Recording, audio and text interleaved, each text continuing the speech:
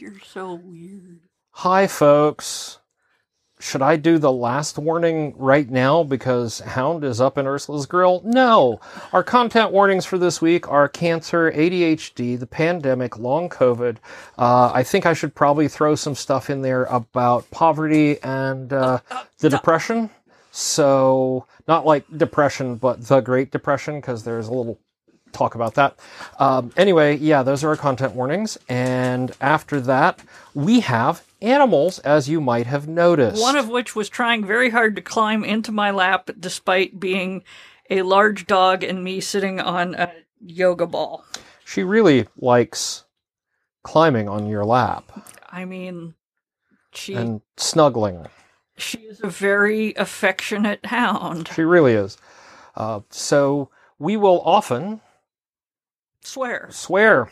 Usually not at Hound. No, usually at Sergey. Prince Sergey himself. Where are you, sir? There you are. You just had treats, so I hope you're going to be kind tonight. He won't be kind tonight. All right, so welcome to Productivity Alchemy, episode 313. A palindrome. I know. And we have a returning guest, Sandra Tayler, Howard Taylor's wife, will be back on the interview portion, and we will kind of fill in the other side of like the adjustments and structures and changes that have happened in the Taylor household since we last spoke, especially since Howard has long COVID.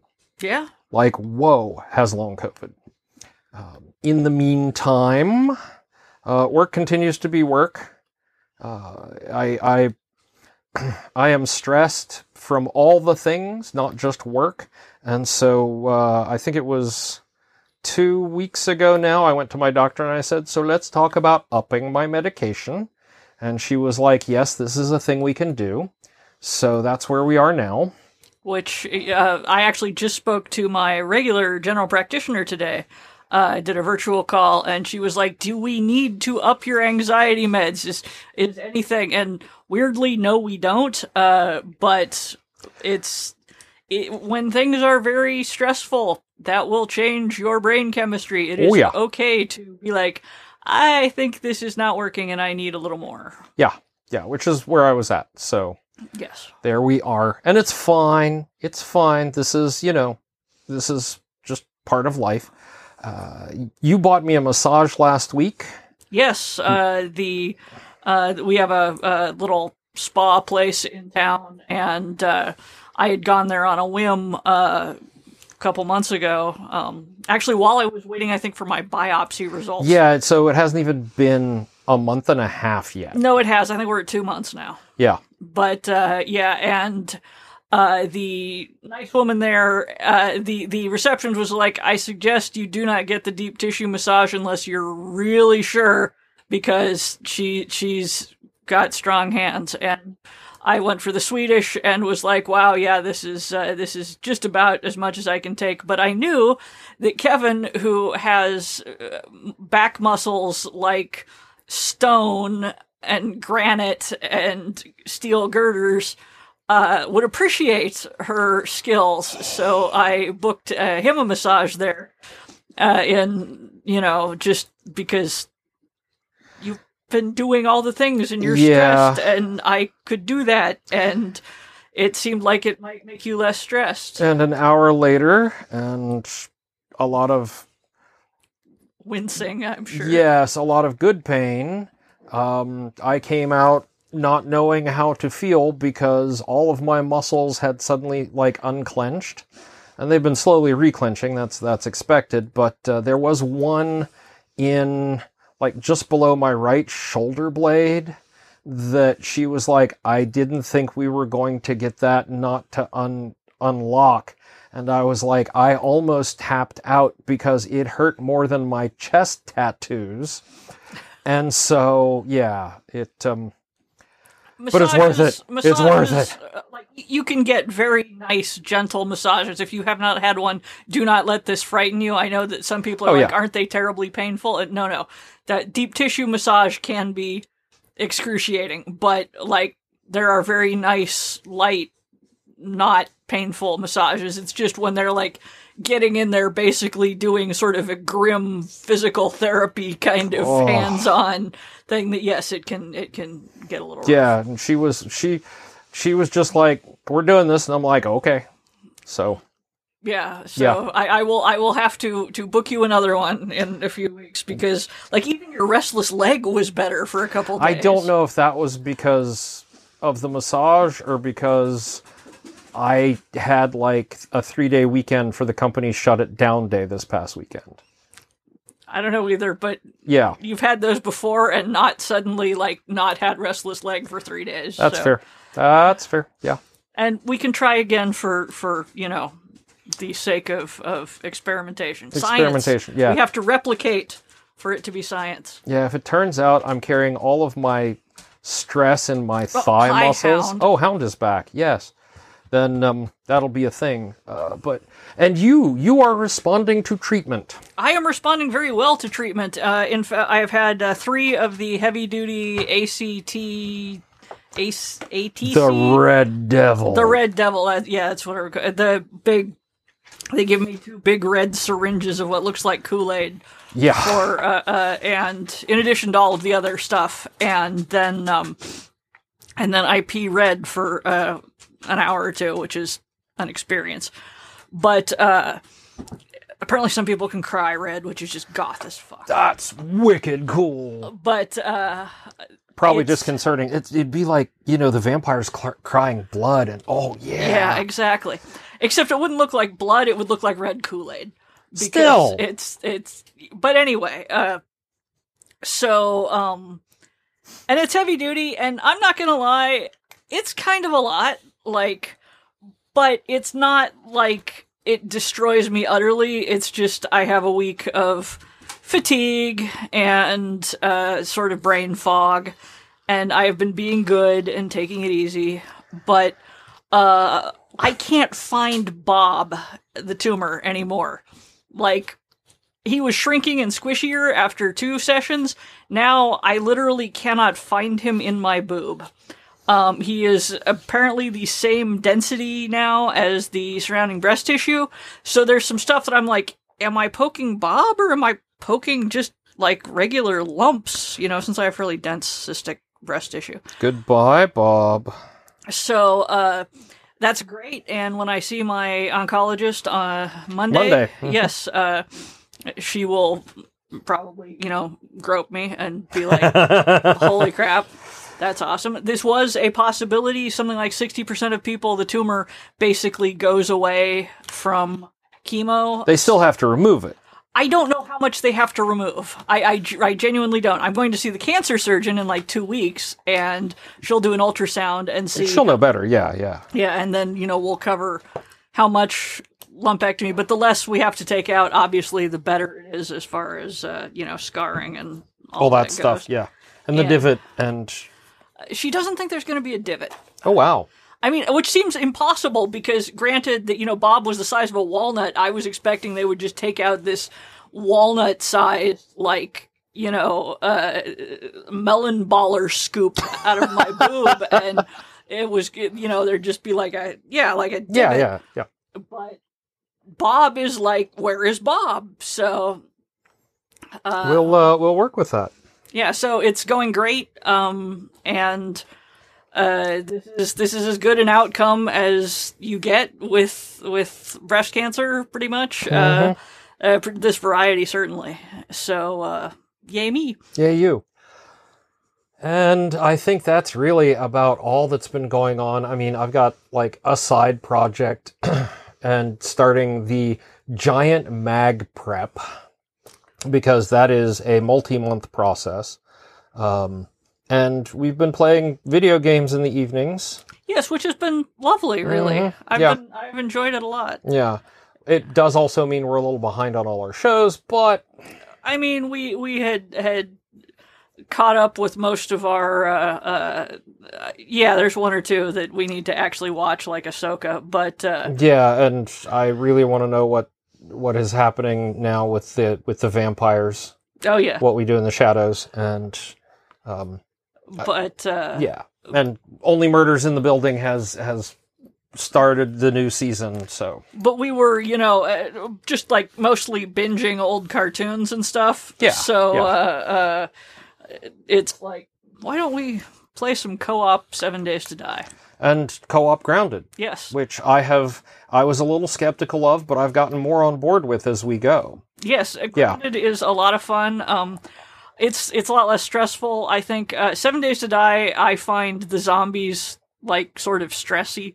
Like, they're supposed to be, yes. Yeah, exactly. It's a survival horror game. Yeah. Grounded is kind of cute. Because it's Honey, I Shrunk the Kids, basically. It's set in like 1990, so it has a lot of the 80s aesthetic going on, and they did a really good job with the shrinking everything and making things like, it's cute. It is. And it has an actual ending. Yes. Yeah, there is I guess a quote-unquote win condition. Yeah, there is. Yeah. There are apparently 2 endings possible. There's the good ending and the bad ending, and I don't know how you get one or the other, but we are slowly making headway. And of course, and the way we play these, I build the base, and Kevin goes out and harvests materials and fights zombies, usually. Or, in this case, harvests materials and fights... Spiders. There is an arachnophobia setting. Yes, there is. That has, I believe it has like a slider, so you can go from fighting very simplified spiders, because otherwise all the bugs are fairly realistic. I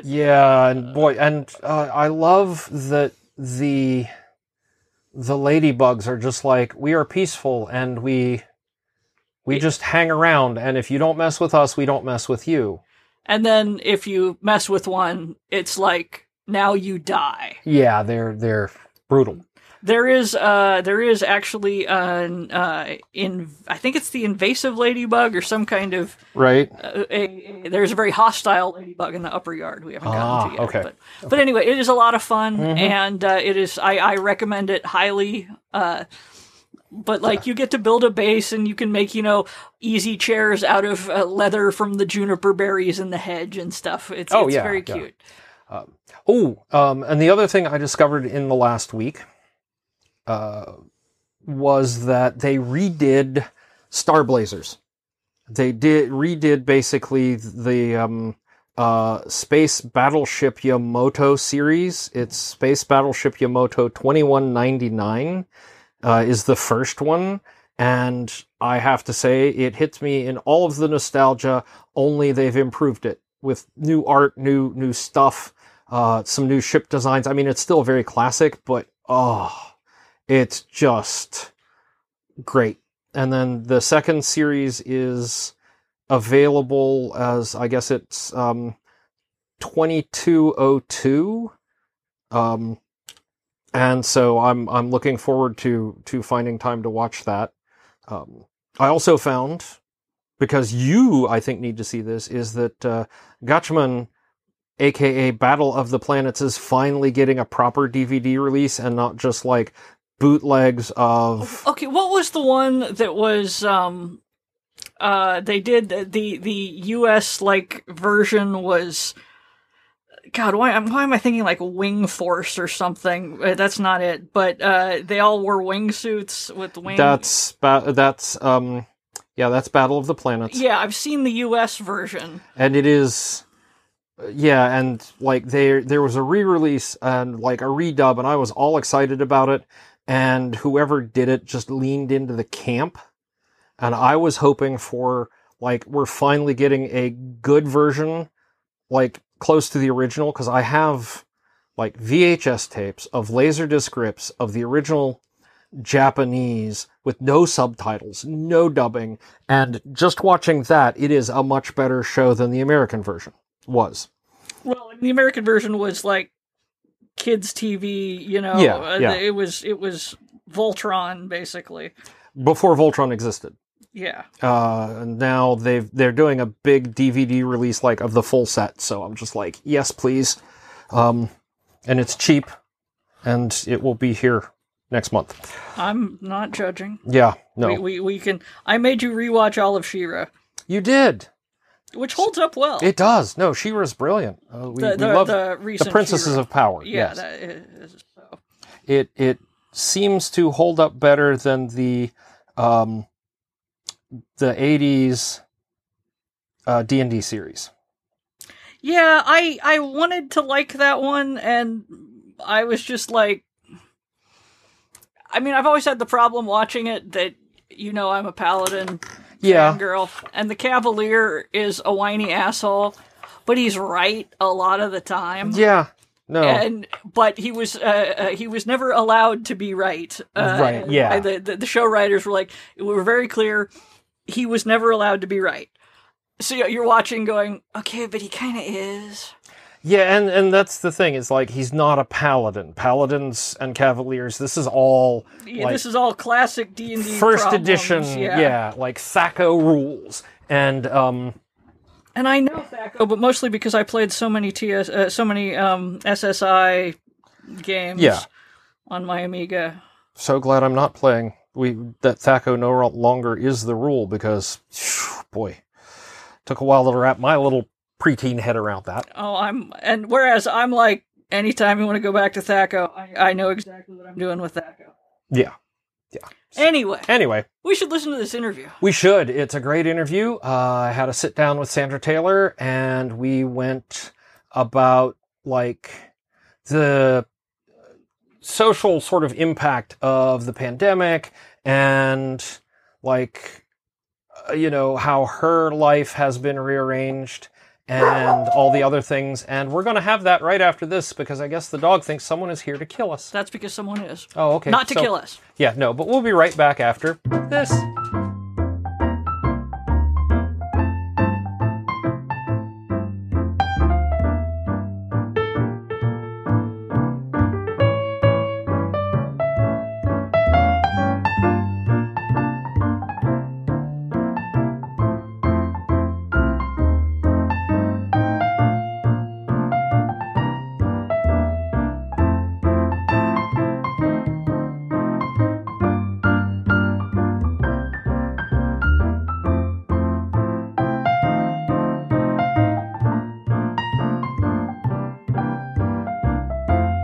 Hi, folks. Okay, so last week we talked to Howard Tayler. This week I am overjoyed to have the other half of Hypernode Publishing, Hypernode Media. I can't remember. Yeah. Hypernode Media. Sandra Tayler on today. And so, this is really cool. And we haven't talked in forever, so this is absolutely fantastic and a lot of fun. I'm really looking forward to it. Sandra, can you introduce yourself even better than I just did, which is probably going to be significantly, and tell us what it is you do? Absolutely. So I am Sandra Tayler. I'm clearly married to Howard Tayler. We've shared a creative business for 20 plus years at this point, full time. That takes the form of a small corporation that basically publishes books and comics. It's our own small press, but mostly what it publishes is our own stuff. I run the fulfillment, I run the accounting, I run all of the small business management stuff. I'm also a writer of my own things and a collaborator on many of Howard's things. And so all of our creative output and stuff is tangled up together. Another thing that I do is I give presentations and lectures at events talking about, structuring your life and creativity and how to make it all work. It's like I could keep going on the things that I like. But that's I feel like that's a relatively good summary of the things. Yeah. It occurs to me if we're ever going to be at the same event, we should totally pitch the care and feeding of your artist panel, because that one's I've done it once before, and that one with the plus ones of other artists and writers, and it's oh my God, having the discussion with Christy Scalzi is just amazing. If you ever get a chance, yes, I believe it. Yeah, I've been on a panel with a title similar to that, and I've taught a lecture of this, and it's oh actually, wow, yeah, yeah, it's been, yeah, when I go on the writing excuses retreats, oh yeah, I yeah, take the family members and I will teach them for an hour, and I've had, like, it's so nice to see the lights go on when they realize, oh wait, that's just a writer thing, like, and they realize, oh, okay, that's a fixed point in my life that I just need to figure out how to work around. right, right. You know, because some things, yes, can be adapted and changed, but other things you just need to treat like roadblocks and work Mm-hmm. around them. Oh yeah, no, no. What is it? There are two jokes. I think one is I am Ursula's executive function, Mm-hmm. and two, I often introduce myself to the spouses or partners of other creative people as, "Hi, my name is Kevin. I'm Ursula Vernon's health insurance." So because we live in a health Yes. insurance hellscape here, right? Yes, I'm a little jealous of the health insurance. So, Yeah, yeah. yeah. Um, so interesting question. Side note: are any of these lectures available online, or are they just purely an in-person thing? I am actually starting to record them and put them up on my Patreon. And so, Awesome. yeah, if you join at the creative community level, which is $25 a month, there's, I think, 4 or 5 now. I've got 3 I'm going to be teaching at Gen Con in the next couple of months, and I'm going to Wow. add those. Mhm. And then there's a couple I will be teaching at the Writing Excuses Retreat, and again, I will add those. So Yes. for, there's a 7-day free trial, so you can go and peek at them for Yeah, 7 yeah. days, and then if you decide it's worth it to you, you can. That's pretty awesome. Yeah. Well, okay. So, with all that going on, and now that we know, last week we talked to Howard, so we know all of his changes and limitations. Yes. How do you keep all these things organized? Also, Ursula says hello, or is Ursula? Yeah, No, Ursula's saying hello. Yeah. Hello, So, Ursula. It's lovely to hello you from a distance. yes. Excellent. Um, One of the things that, and this is one of the things the pandemic was oddly useful for, mm-hmm. is it gives us all a shared point of context. And that is early in the pandemic. You're talking the full lockdown era. When I talked to my fellow creatives, everybody was like, I'm getting nothing done and I don't know why, because my hours are empty. And it came around that the pandemic was kind of the elephant in the room of everyone's creative life. Oh yeah. And the thing, I mean, we mentioned that there are some things you just have to plan around, and the pandemic was like that. You couldn't change it. Mm-hmm. You just have to figure out how to live with the elephant. Yep. And sometimes that means, scooching the furniture to the walls, the elephant gets the middle. And sometimes it means literally building a different house and Mm-hmm. ceding the old one to the elephant. And there's there's actually this hotel in Africa. I think it's in Zimbabwe, but I'm not sure. I used to have the name in my head, but it was built on an elephant trail, and the elephants kept crashing through the hotel. Oh yeah. And honestly, if an elephant wants to go through, there's very little a human can build that will stop the elephant from going through. So they built the lodge with a path for the elephants. And it's Yeah. actually No. an attractive feature now. We actually asked when we were in Botswana.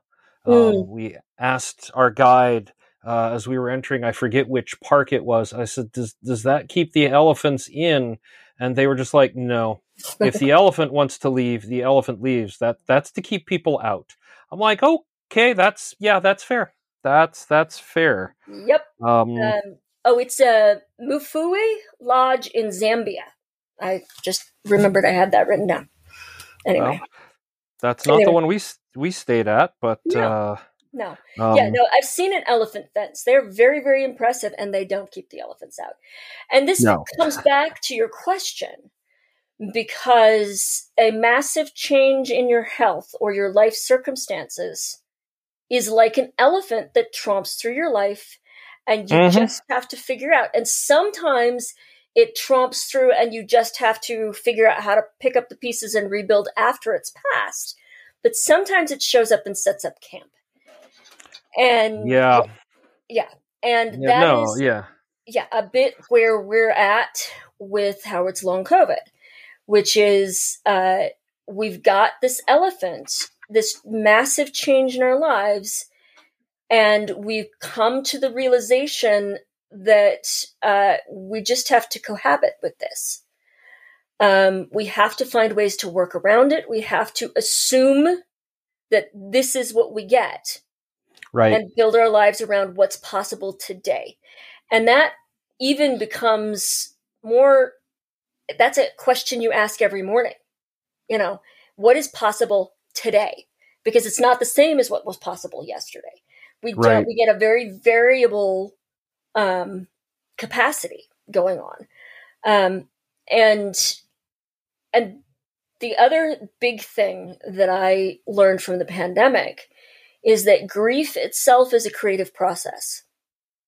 Grief is the process by which you deconstruct what was and build what comes next. And so when you are dealing with grief, whether it's grief over a diagnosis or grief over a death or grief over just any kind of massive life shift, even positive ones, you have it sucks creative energy from anything else you want to be doing, because you are literally reconfiguring your life around and creating what comes next. And so for those of you who are listening to this when it's happening in August, we're recording this at the very end of June. So this is right around the time that Ursula, we are 2 weeks almost out from when she was diagnosed with cancer. And that is the elephant that is moving into our house right now. And I think very similar to where you were when you were figuring out that Howard has long COVID and this is what's actually going on. We're in a very uncertain place. We'll get more certainty at the next, at our first appointment with the chemo doctor. We'll talk about schedules and actually, what all of it actually means. We already have, a chunk, but there's this huge, the elephant is there, but we don't know what we need to do to work around it, right? Theoretically, the elephant goes away in a couple months. Right.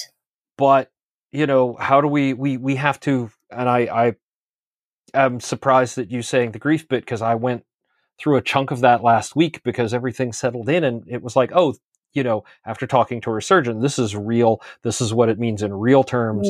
This is, it's not so abstract. And so there was a lot of adjusting and, staring at my, I actually have a thing on my wall in my office where I can see it. It says, disaster recovery plan, denial, anger, the 5 stages of grief, because that's the disaster recovery plan for so many people. So yeah, it's interesting you make that parallel, as we are in the process of going through that right now. Yeah. And it's different. Like, everybody's health issue is different. Yours came with kind of a big bang, and it is not just the big bang. It is the big C. It's the one everyone's always afraid of. And now suddenly it's yours. And whereas Howard's experience and my experience is more like kind of a seeping tide that just keeps coming in, and it ebbs and flows, and it's just like the high tide line moved, and now our house gets drenched frequently, and so it is a different experience, but it's also not. Mm-hmm. Because it is still this reconfiguration of life, and it is still, grief is stupid and sloppy and messy and spills where it shouldn't, or we think it shouldn't. Yeah. And we are still every once in a while getting hit with, this is what we have. This is Mm-hmm. what we get. And being sad about, this is what we get. Yeah. And there are so many good days, but there are also just these days where we both just sit there Mm-hmm. and are sad in our own parallel but separate ways. And that's actually a thought I've been thinking about writing an essay to explore, because our griefs, we're grieving the same event, but our experiences of it are very different, because he's the one who has to actually be tired. Right. And I'm the one who has to help and be tired from helping. And there are days, and the emotional, he gets to quietly resent the fact that I can still go do stuff. And I Right. get to quietly resent the fact that there's stuff I want him to do and he's not doing. And then we talk about it and don't quietly resent anymore, because that's like the Right. Yeah. emotions show up and you look at them in the face and say, okay, I see you resentment, but the resentment is a secondary emotion. It comes from sadness. It comes from depletion. We don't resent, and we're not bitter, and we're not jealous unless we have a lack in our own life. And if we can fill that lack, then those go away. I have a meme I picked up. I think it was work, and that was, X number of problems have been solved just by having a snack, right? Because hangry is something, hangry, why aren't you doing X? Why aren't you doing Y? That builds resentment. And then you have a snack and you're like, I'm being silly. The moment you talking about it is like having that snack. Yes. Right? Yeah. Yes. Because if you don't communicate it, it doesn't go out. It just builds, and terrible. Well, and one of the things that I've learned, longevity of relation, we're coming up on 30 years here. No, by the way, congratulations. Thank you. Congratulations. Thank yes. You. Yeah. But it is the recognition that, yes, we absolutely need to talk about it. We don't necessarily need to talk about it while we're in the middle of it. Right. Yeah. I'm having a hangry moment.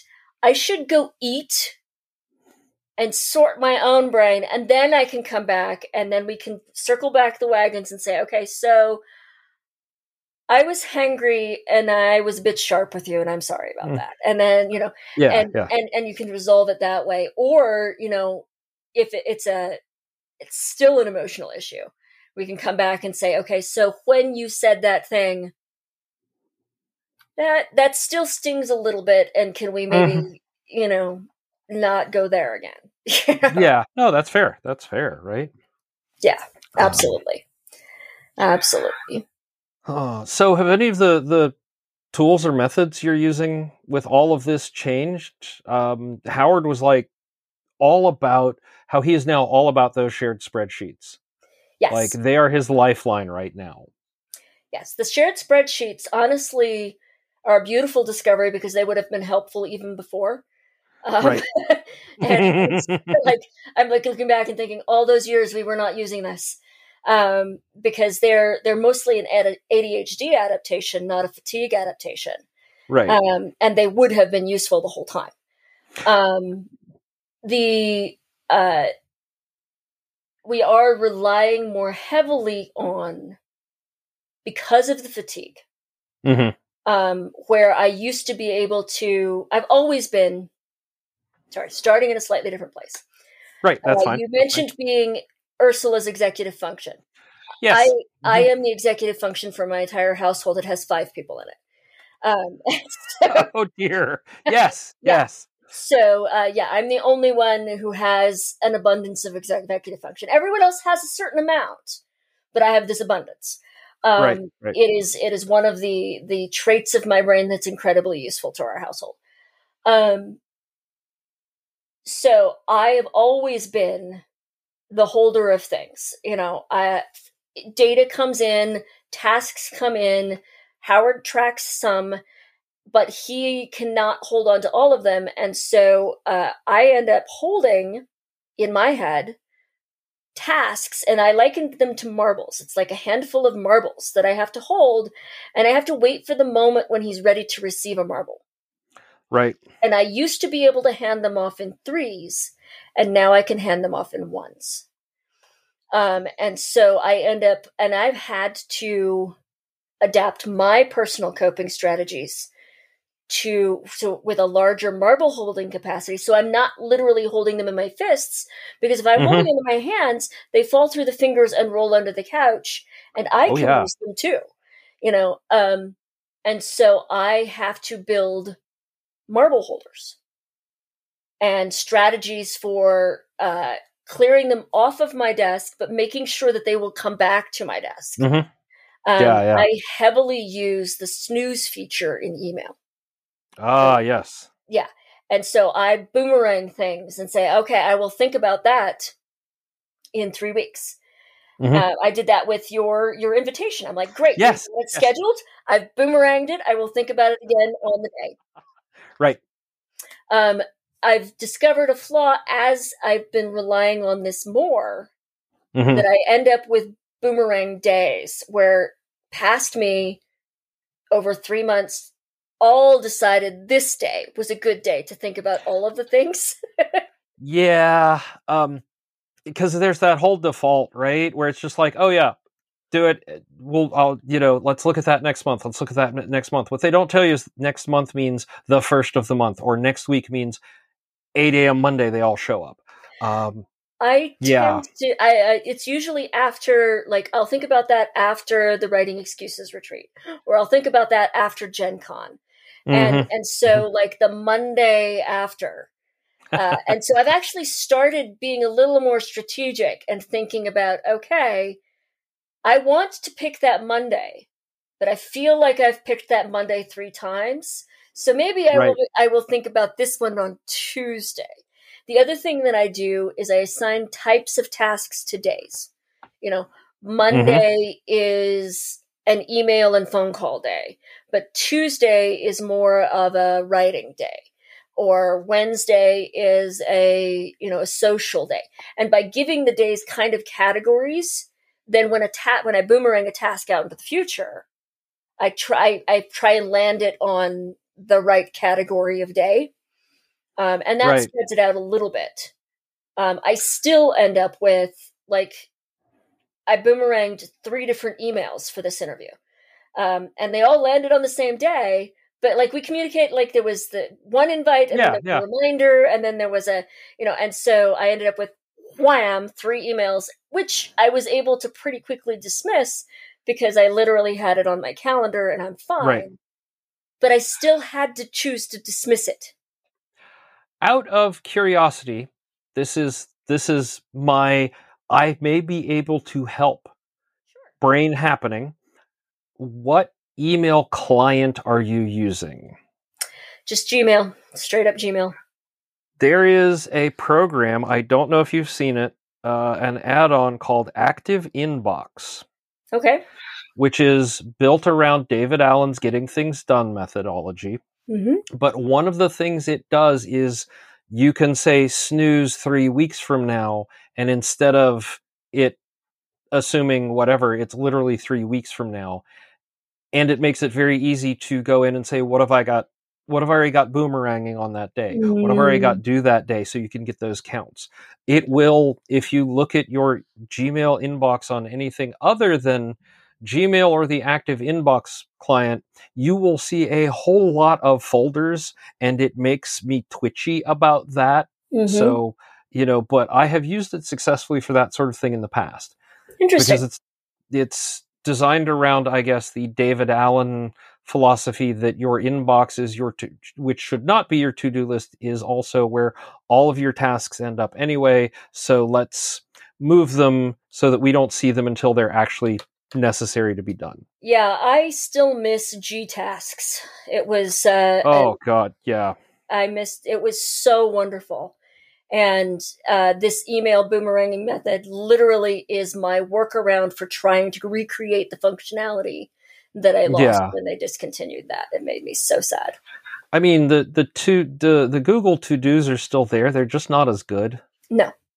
Um, No, the core function of I will assign this to my future self, and I don't have to see it at all until then.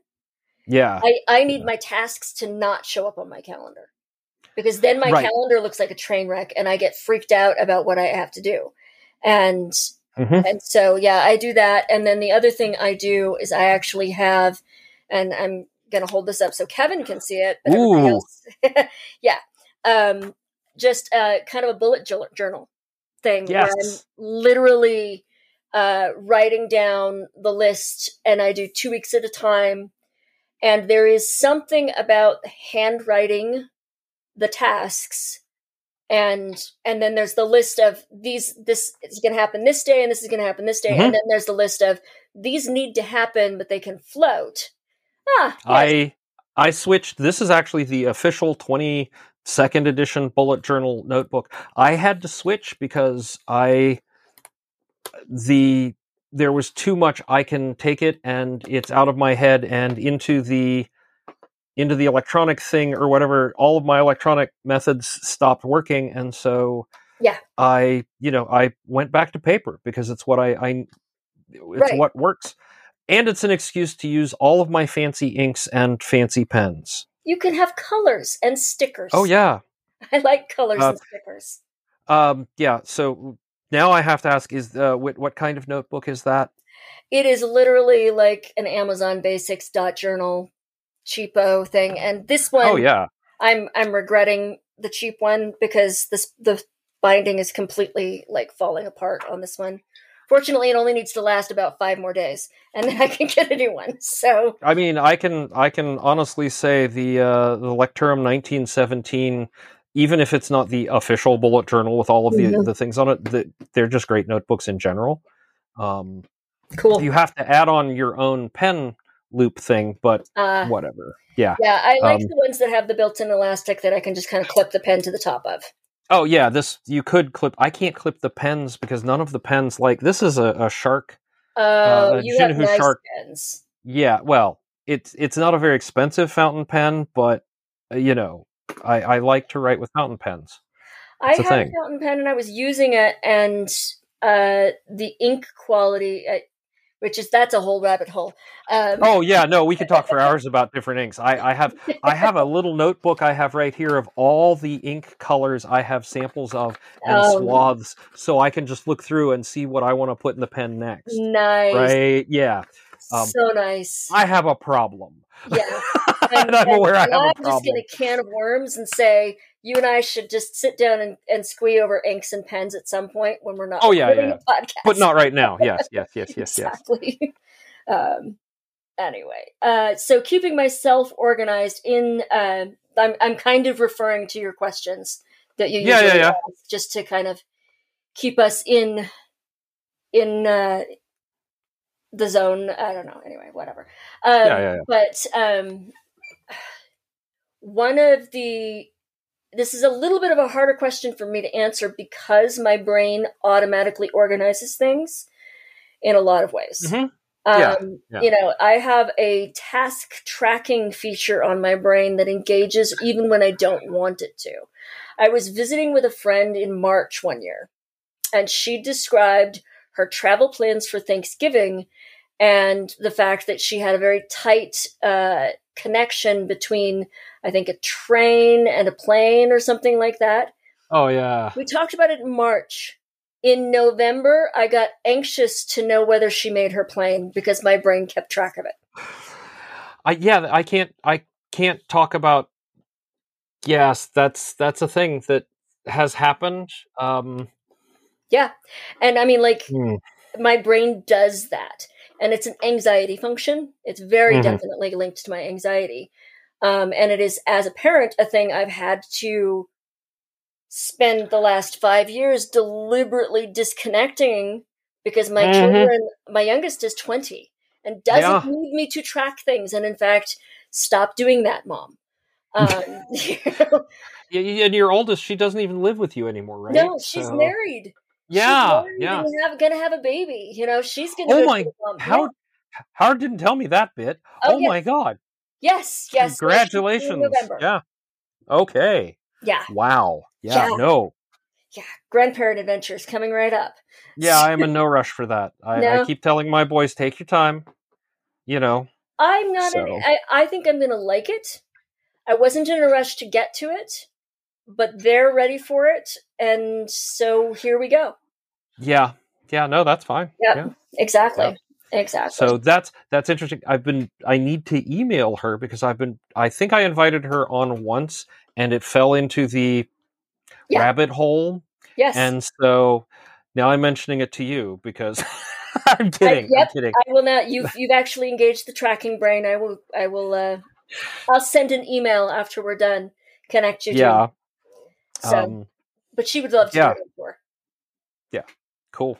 Yeah. And yeah, for all I know, it's somewhere in my hypernode Discord. There was a response, and it just got shuffled away. Probably. So I don't have capacity to keep up with everything on Discord. No. Right. And Yeah. that I think one of the key things is to look at how your brain actually works, because even we make jokes about Howard's executive function. There are things that his brain absolutely tracks and won't lose track of. And there are different things that my brain tracks and won't lose track of. And so that's one of the things that I always counsel people is look at what comes naturally to your brain. How do you roll with that? Instead of trying to make your brain match the environment, make your environment match your brain. Even to the point of physically rearranging your house. We've got a kitchen remodel in progress, and lot of the remodel is deliberately ADHD friendly on purpose. We're going to hang the ladles and pots and things on the walls so you can see them instead of hiding them in drawers where they cease to exist. Right. Yeah. I know where everything in the kitchen is, but if Ursula is going to make something, she is going to use one of the 3 pots I have hanging up, and that 2 pounds of spaghetti will go in the 2.5 quart saucepan instead of the 5 quart pasta right thing. Yeah. Yep. Yeah. With our next kitchen, I think I'm totally going to do that. Yeah. Yeah, well, and I mean, it's been a multi-year developing process. One corner got fixed, and then another corner got fixed, and we're almost to the point where we're ready to rip apart the actual countertops and stuff, which is going to drive us nuts, absolutely crazy for a couple of weeks or a month. However long it takes to get them ordered, get them in, get the old ones out, get the crew in to put the new ones in, etc., etc., etc. Right. Yeah. Well, and I mean, we can, and this is again a survival strategy in our household. Front loading as much as you possibly can. Right. I'm doing the refinishing on the cabinets myself because I like to do that. And we can get a product that we can't otherwise get. So I'm going to order the cabinets. And I'm going to finish them, and then they're going to sit in the garage. And the flooring is already sitting in the garage. And we will wait until we have the appropriate pile of money to pay for countertops, which is a pile. And then we're not going to end up tearing out and then waiting for ordered things to show up other than the countertops. We are instead going to have everything ready to go. Before you disrupt the patterns, make sure that everything is as ready as it possibly can, because pattern disruptions throw Howard off worse. I mean, I can kind of roll with a disruption. Yes. Yeah. Howard cannot usually. Anytime we have to, like, for example, I'm sure he talked about his setup for sketching and all of Oh yeah. I ordered an outdoor zero gravity chair for myself based on that, the cheap one. So yes, so I'm going to be sitting in zero gravity out by the chickens at some point. Absolutely, I love that. That's exciting. Yeah, but see, from my angle, we spend weeks tinkering and making it, and then buying more parts, and then tinkering again, and drawing 3 things, and then tinkering again, and that process, we've got this 2-week period where almost no work is getting done. Right. But when he's done with that, suddenly the work goes. And the big question that we had, and this was, I don't know if you talked about this or not, one of the big scary questions we had to ask ourselves last November when we ran the Kickstarter is, should we do sketch editions at all? Right. Can his body handle that? Can we make that happen?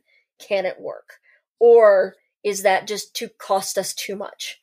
And we really, really, really wanted to do them because we've got people who've been buying books and getting sketch editions, and they, to fail them and not be able to deliver those yes.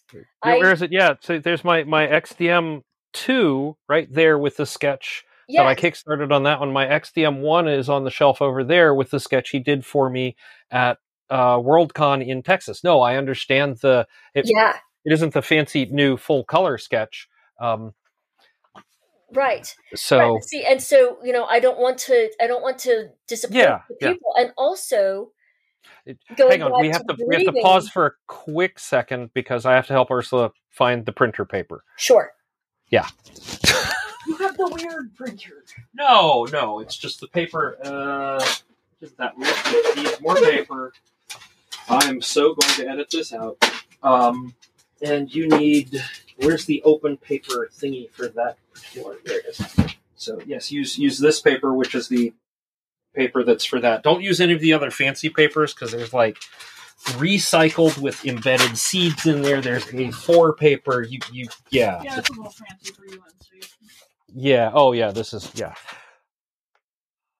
I don't know. I might leave that in. It's kind of fun discussion. But yeah, no. I have a problem. I admit it with fancy, not fancy paper, and push the OK button. There you go. Yep. All right. So where were we? Front load as much as you can, and then I was going to say, bringing us back to the grieving thing, and the fact that we want to deliver the sketch editions to the backers, but we also Howard enjoys doing them. Oh yeah, he loves doing them, and the thought of him having to give that up. And to recognize that this is another tiny piece of our lives that's lost. This thing that we loved and we don't get to have anymore. And there are so many of those right now. Okay, I broke it.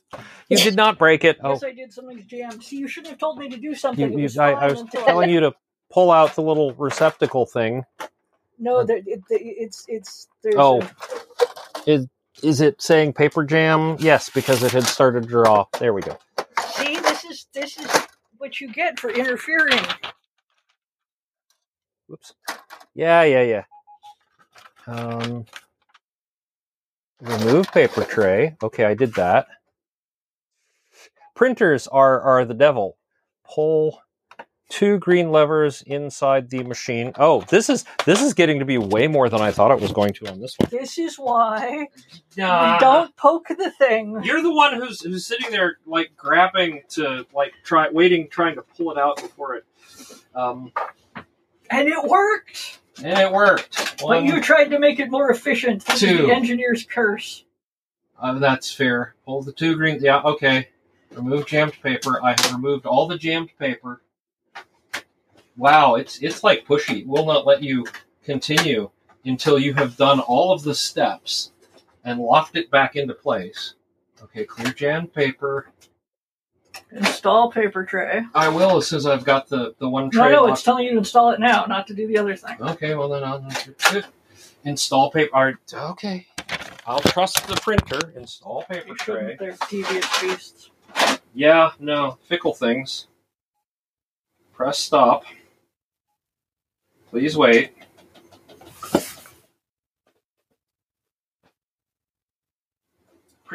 Normally, she's the one who's fixing the printer. Oh, not this printer. I only do art printers. She only does art printers. The thing, okay, there. I think you should resend the job and you'll be fine. What type of printer is it? It's just a Brother combo scan print fax. Yes, that's us. That's what we use. Although upstairs in her studio, we have the, oh my God, so expensive production acid-free, non-whatever inks, Epson. Nice. Right?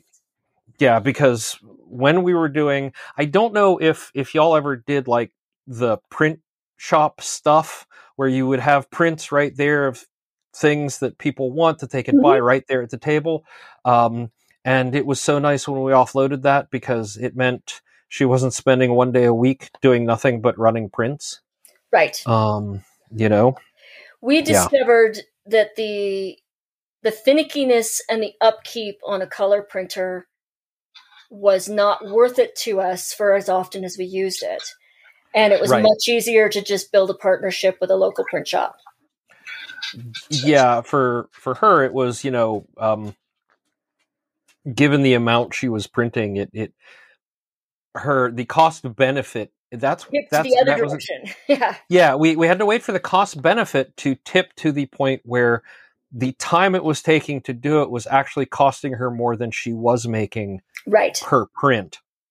Because the first thought in her mind is, well, it only cost me 10 cents for the materials. Therefore, that's artist brain happening there. Oh, yes. Absolutely. Yes. Okay. Now that the printer's taken care of, grief process and figuring these things out. No,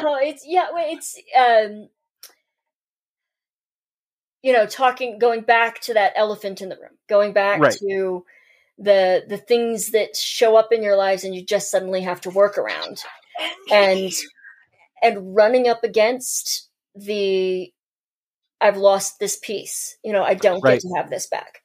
Or maybe I don't get to have this back. And, I had a friend come up to me and very kindly ask, how Howard was doing, somebody from our neighborhood. Is he doing better? Is he feeling better? And I was like, we don't get that. That's not even on the radar. Get better. It is, let's not get worse. And let's find, and maybe we can inch our ways towards better. Who knows? But I'm not giving up hope on better, but I'm also not going to spend a lot of energy today aimed at better. I'm going to spend energy today aimed at, how do I make today work given today's parameters? Yeah, because there is a very large bit of blanket denial about long COVID happening, that that it isn't happening to very many people, or, oh, you'll get over it, or whatever, not realizing that it, as we know right now, or as far as we know right now, is a debilitating long-term thing you have to deal with. Yeah. Right? And so that's well, and just breaking it down and coming down to the recognition that we're all pre-disabled. Every single one of us is pre-disabled. And some of us are post-disabled and some of us are disabled. But at some point in our life, we will require adaptation. We will require accessibility. We will require additional tools or management. And that might be a temporary visitor in your life when you're young. But as we get older, it's it's the way what happens. Yes. The realization that when the singer says, everybody crouch down, and then on 3 jump, I don't jump that way anymore, because in the amount of time I'm down there crouching, my knees lock up. Right? So, Yeah. And then you have to, and there is that bit of grief about, I liked the jumping. I liked jumping. Yeah. And you can be sad about that. And that's a completely valid, tiny little grief that, yes, on one level doesn't matter, but on the other level, it really does. And that is one of the things that we keep tripping over, is all of these tiny little things that we then have to be sad about, and then we have to navigate around the sadness as well as the elephant. All the it just keeps spilling. And we've developed coping strategies for, this is a nice little sadness. This one fits in the palm of my hand. I'm going to put it in my pocket and deal with it later. Right. But you have to deal with it later, because you can't outweigh grief. No, you can't. You cannot. It is incredibly patient, and it leaks everywhere if you try and just store it in the back of your brain. So, yeah. Yeah. I'm one of those people who has the capacity of saying, okay, I have to deal with, this is what I have to deal with now. This is where it is. And so I'm just turning that off. Yep. Because I have to do things right now, and I have to deal with this because I'm the one who deals with all of these things. And then it is dealt with, and then my brain's like, so hey, guess what we're doing now? And so, I kind of, it's almost like, except you can't schedule it or plan it in advance, because your brain will decide that, you know what, you're done and this is a great time. So let's go. And you have no choice on that. No, right. it is the physiological cost of the high efficiency. It is, and it is it's that fight, flight, flee, freeze. The fight, flight, freeze thing, where I get amped up, and I'm like, let's go, let's take care of the thing, let's manage the crisis, let's handle the thing, and then I collapse. Not on schedule. No, inconveniently, almost always. And it's not actually a different response if the crisis shows up like the big sea or the rising tide. It doesn't matter. It's just mushy and messy, and tide's out for today. We can have our meltdown. Yep. We'll do this again tomorrow when the tide has come back in and gone out again. Yeah. Yep. Yeah. No. One of the shifts that he probably didn't talk about much, Howard didn't talk about much, is my realization with Howard's reduced capacity, and we've only got 3 more schlock books. Where does the income come after that? And that's a big one. And so I have realized, and I took a job it lasted 9 months, working for a nonprofit. And then they had a funding shortfall and couldn't afford me anymore. And I loved working for them. They were awesome. They loved having me. They wanted to keep me, but money is money. And I can't afford to work for free. No. But I don't recommend it. No, it's unwise on multiple levels. But that was empowering, and because I realized I can go get a job, I can go do the healthcare if we need it, because I have a highly employable skill set right now. But I don't want to. Like, I have the life I want. I don't want to give it up. And so I have been putting in a lot more time on, building my Patreon and writing some books. And I call it getting lines into the water, because you never know which fish is going to land, which fish is going to feed the family, but none of them will unless you put lines in the water. And so, exactly. And so I have this pressure on me to get more things out there that don't require Howard's time and attention as a component of their production. Right. And so there needs to be more things that I can do without his input, which is in some ways building an entirely separate business line. Right. Because we have the collaborative business and all of that, but as we learned early on, Mm-hmm. audience is not necessarily transferable. No, it is not. Yeah. I feel in some ways incredibly lucky that a lot of diggers, or that we are incredibly lucky that a lot of diggers' audience did transfer over to many of the novels and the other things that Ursula did or is doing, but that's not always the case. I mean, right. And you have to, the horror novels as T. Kingfisher were fully a reaction to being a children's book author. Nice. Like you won't let me. What do you mean you won't let me have the heroine threaten to burn the house down? But grown up, but okay, fine. I'll just write the books I want to write, and with all the horrible things I'm not allowed to put in the children's books. Yeah. Right.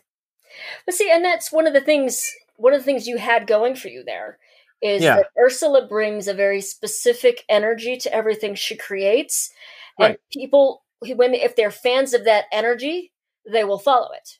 If they were fans of graphic novel, well, then they're not going to follow to the prose book.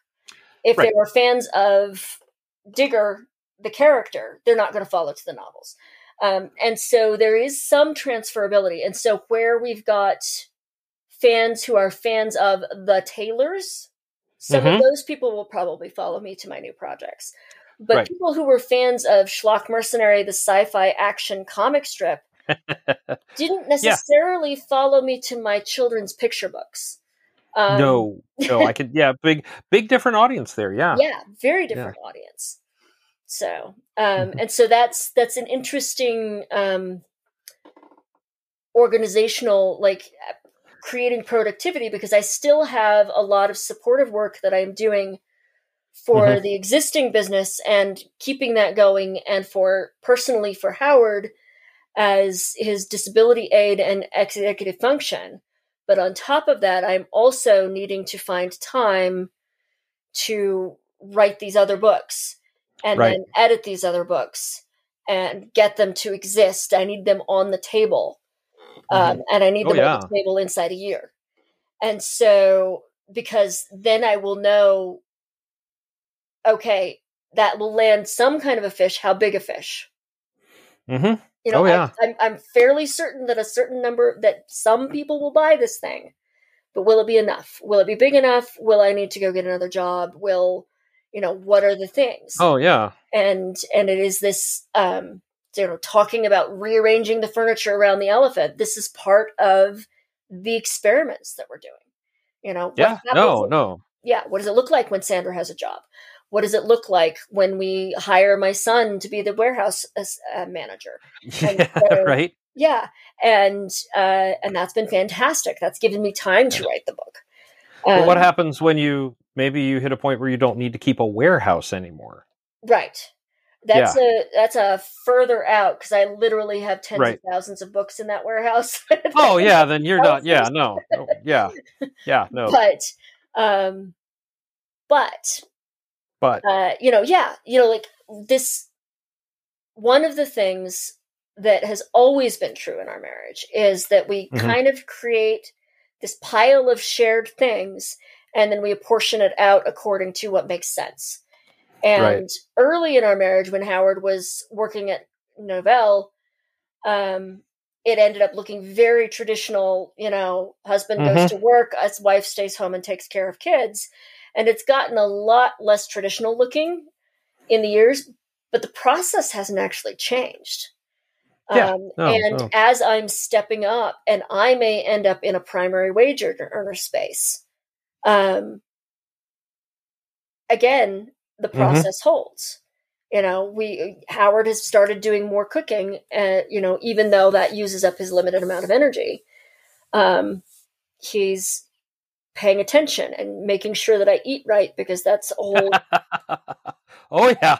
Yeah. Well, I know.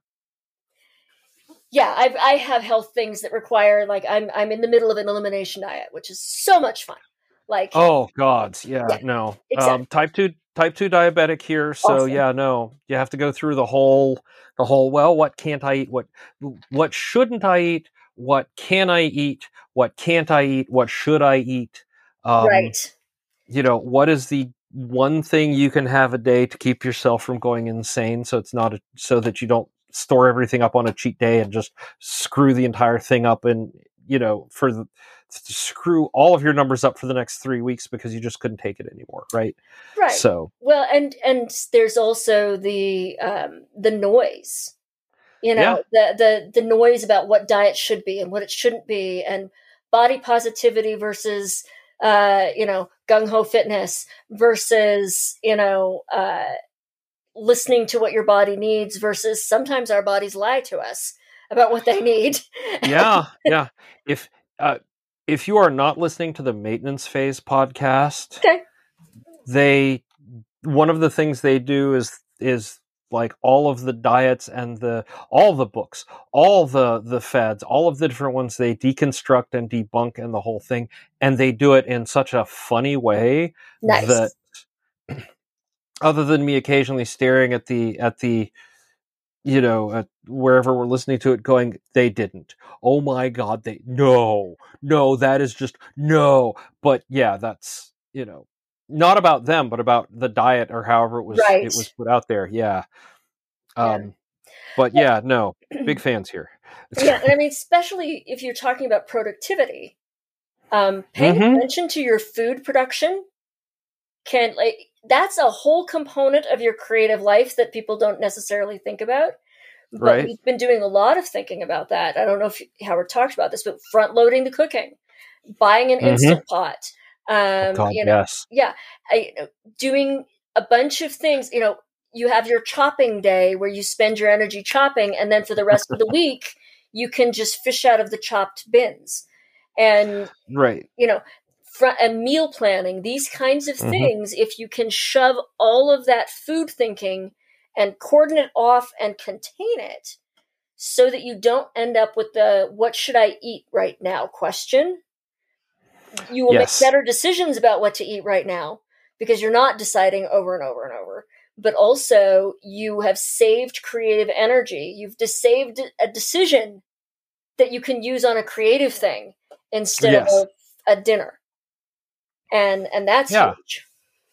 Oh, yeah, no. We have found a local restaurant. This is a time saver for us that for an incredibly reasonable cost does 4 days of dinners for two. And we'll order them on Friday, pick them up on Monday, and then we have basically, that is because I'm the cook also, but that is 4 days that my cooking is what time do I preheat the oven and put the thing in and start the timer.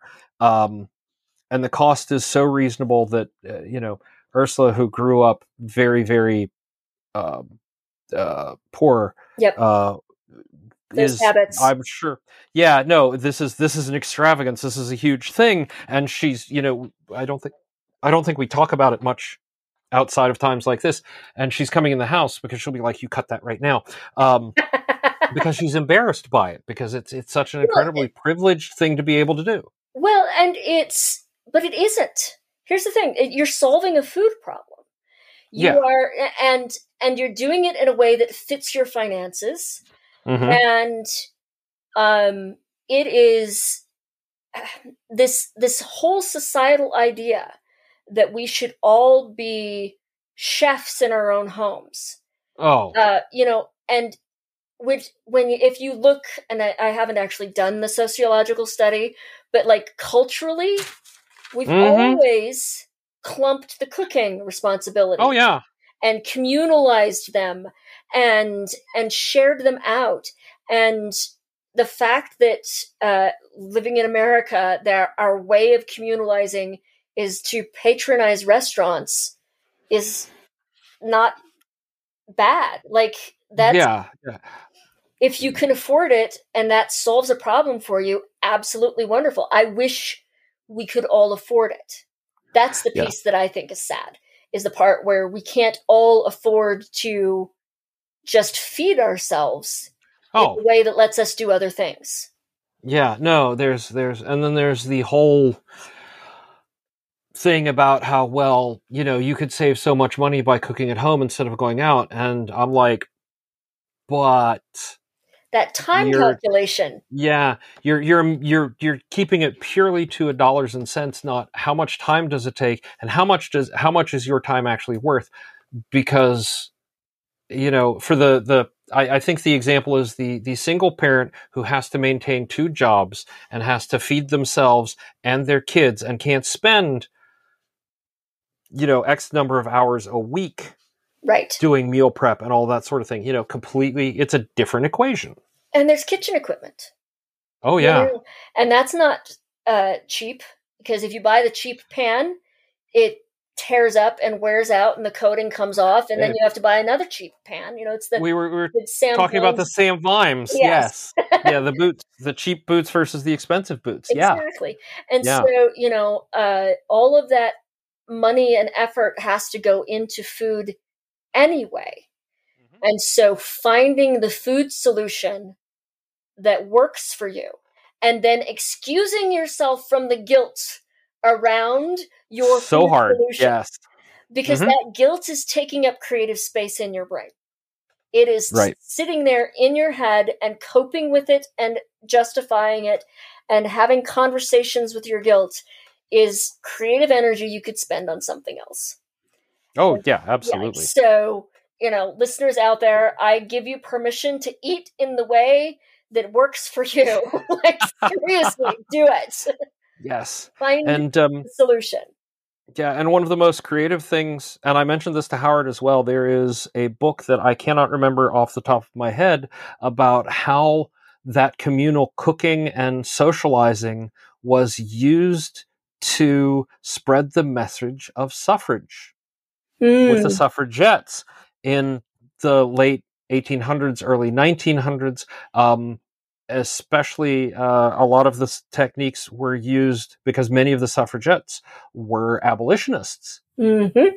And so, that was also how the abolition message often got spread. There's a beautiful documentary called Prohibition. It's 3 parts long.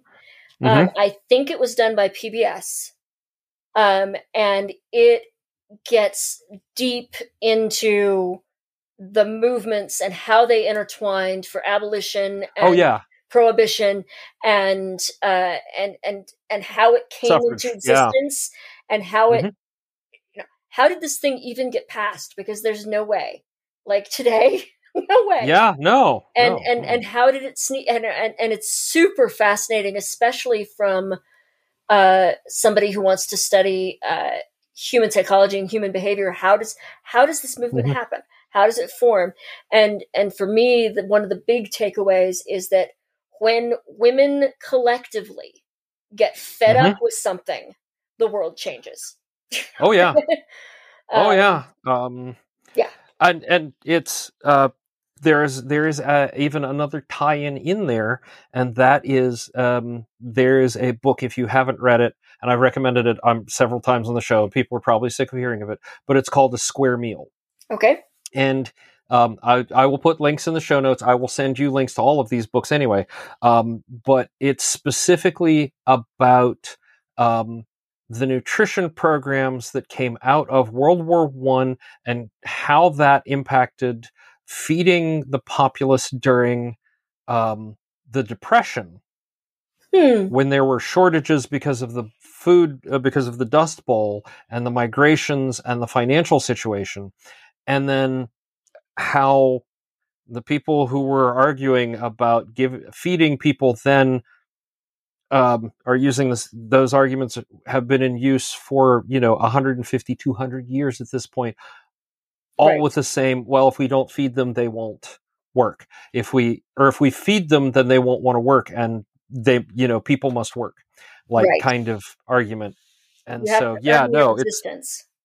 It's a whole vehemently disagree with, but okay. Yeah, but there's a whole fascinating bit on here is how, here's the office that was designed to write the recipes, to put in the newspapers, to use the things that we were distributing to people so that they had pre-made recipes.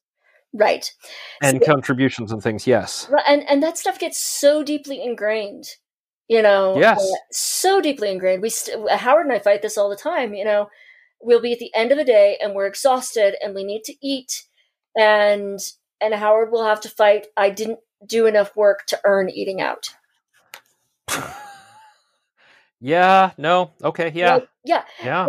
And that thought's in his head, and and we just like you keep pulling at that root, trying, but the roots go so deep, right, it springs back up.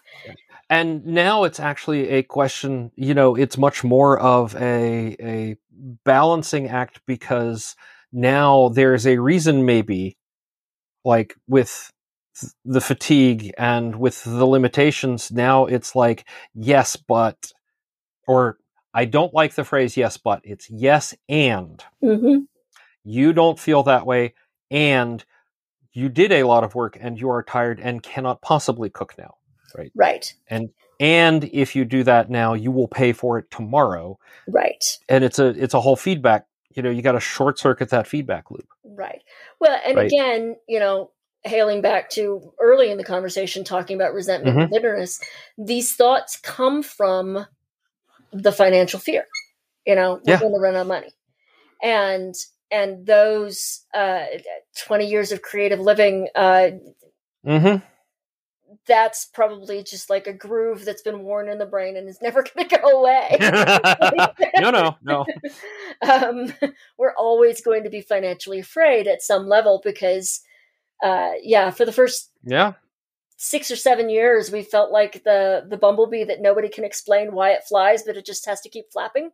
It's like, we don't know why this is working. It doesn't feel like it should be working. Just keep flapping. And now we have a lot more language on how our business works and how bumblebees work. But but that doesn't make us that urgency. Got to keep flapping. Gotta work enough. Got to get enough done to prove value, to prove that I'm worth the food I consume. And or in Ursula's case, she's like, she has deadlines that are that are being impacted, and so rather than negotiate new deadlines, she's just front loading it all right now and is finishing edits that aren't due for like 3 months, and the book that's due next month she's already turned in, and all this sort of thing, which because you have to because we don't know what next month looks like. Yeah, exactly. We have Schrodinger's schedule right now. And that's where you have to say, okay, how much do we just roll with that, and how much do we as the live-in other brain, how much do you fight against the anxiety, and how much do you just say, okay, you know what, this is helping you stay distracted, this is giving you a thing to do, you need to be focused on something, stay here. This is a better one than rabbit holes on the internet about your particular type of tumor. Yes. So. Yeah. Oh boy. Yeah. Yeah. There's a lot there, but like. Oh, tumor Bob. Oh man. Oh, I'm so sorry. No. She named it because once she's got a name on it, now we can. Yeah. Oh yeah. No. It's manageable and containable, and we can all make jokes about tumor Bob. So Yes, exactly. We live on our dark humor. That's how we surf over whatever comes. This should tell everybody the exact day we're recording. No, she got the news back from her CT scan that was yesterday. Was it yesterday? Yeah, it was just yesterday. She did the CT scan, and it is limited. It is perfect. The one tumor. It has not metastasized or spread in any way, shape, or form. No, that's like tremendous. That's a whole other relief off your brain, right? Right. So yeah. No, but Make sure I put cancer in the warnings list up here for this episode. I mean, it's sort of like my constant on all episodes for that. Yeah, well, I mean, you have to talk about your life, and it's a reality of your life. And Yes. if someone needs to take a break from the podcast for a few months, they can totally do that. Yeah, or just skip ahead. I would say skip ahead. I try to do the content warnings for the interview separate from Right. the regular, so that if people can just want to skip ahead to the interview, great. And Right. then, fast forward to the interview, and then you don't have to, yeah. Yeah. Yeah. So. It's a lot. And, Mhm.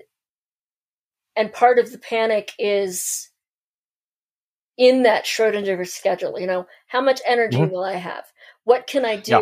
How many question marks does this throw into next year?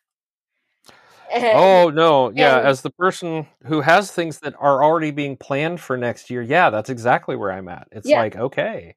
Yeah. yeah. No, one of the things I had to learn as a person who wants to schedule things, I want to Mhm. know, okay, this is when our next Kickstarter is going to be. This is when our next thing is going to be. I had to learn that the book is done when the book is done. Right.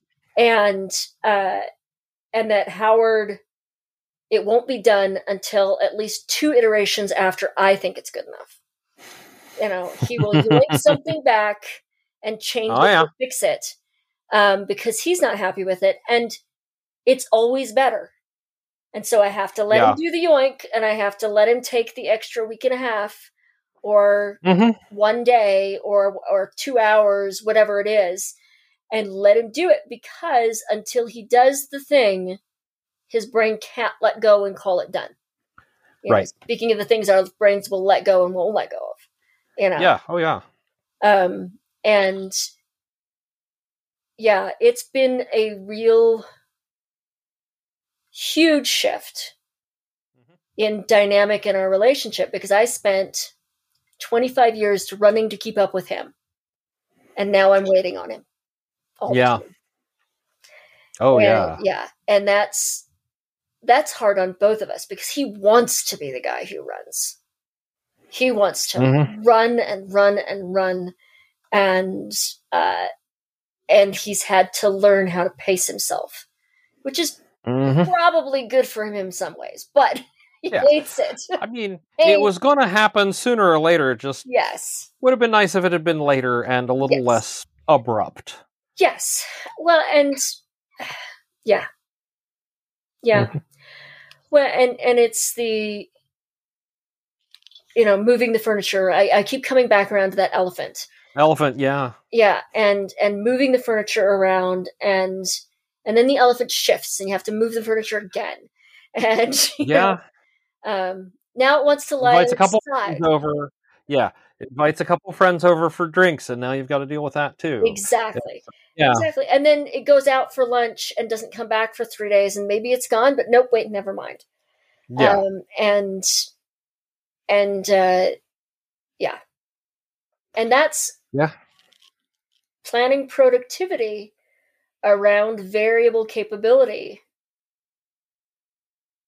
I feel like I want to be able to give people answers to that, and I'm still figuring it out. I mean, but that's the thing, and it's going to be different for everybody's situation. It's more like, here are strategies. Like, that's how to approach it. Here are strategies. This is what works for us. It may not work for you. Right. Here are things that didn't work for us. One of them might work for you, or none of them might work for you. One of my favorite things to say is, keep what works and toss out the rest. Right. Well, and recognize that it's always iterative. I mean, even if you don't have a big health elephant in your life, even if you're a female and you can put in those 60-hour or 80-hour work weeks, week on week, something's going to shift at some point, and what used to work no longer works, and being able to just say, well, okay, new system. Yeah. Like I said, threw everything out, started over with a brand new bullet journal and bare bonesing it. And, sometimes that's what you have to do. Right. Well, and going back to basics, and going back to simple, and going back to, what didn't break. My life fell apart. Cool. I have a bunch of pieces. What didn't break? What is my new what is the new stable thing that I can start as my new basis for Oh, whatever. yeah. Yeah. Yeah. And also looking back and realizing, okay, here are the basics that I got into this whole productivity thing around, and too much. Right. Right? Well, and So, as I say, what didn't break? One of the things that I strongly advise people, if you are in a period of good energy and good health and good finances and good oh, yeah. productivity, stabilize yourself. Build stability. If you have good finances, maybe buy housing that you can keep Yes. as a buffer. Mhm. If you are in good energy, what can you do to, the chopping versus the using the chop, Yeah. front load, and think about that on a macro scale, on a months and years scale. Because one of the reasons that we've actually been able to do the creative living that we have is that we always knew we wanted it.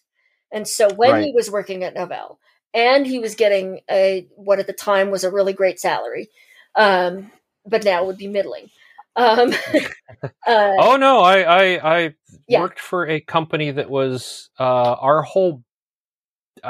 I don't know how. Well, no, he was at Novell for several years before all of this, right? Yeah. So I worked for this little company called Da Vinci Email in Raleigh that Mhm. was designed around and built, pretty much specifically for. We are an email system to run on Novell, right? Yeah. In the early 90s. And so, but I know how much like how much revenue Novell was generating at the time, and and he how was a product line manager. oh yeah. Well, No, then he was. we should talk, because we probably have complaints about the same software, but for You different should, reasons. yes, yeah, you Yeah. probably. Anyway, yeah, no, he worked there for 11 years. Okay. And Yeah. we used that time we bought a house and we paid down our debts, and we built stability for the future. And that actually is currently one of my panics right now. We're actually okay. I can pay the bills. We've got another Kickstarter coming. We're fine. The panic is I need to pay down some debts and prep us, because I don't know what's 2 years out.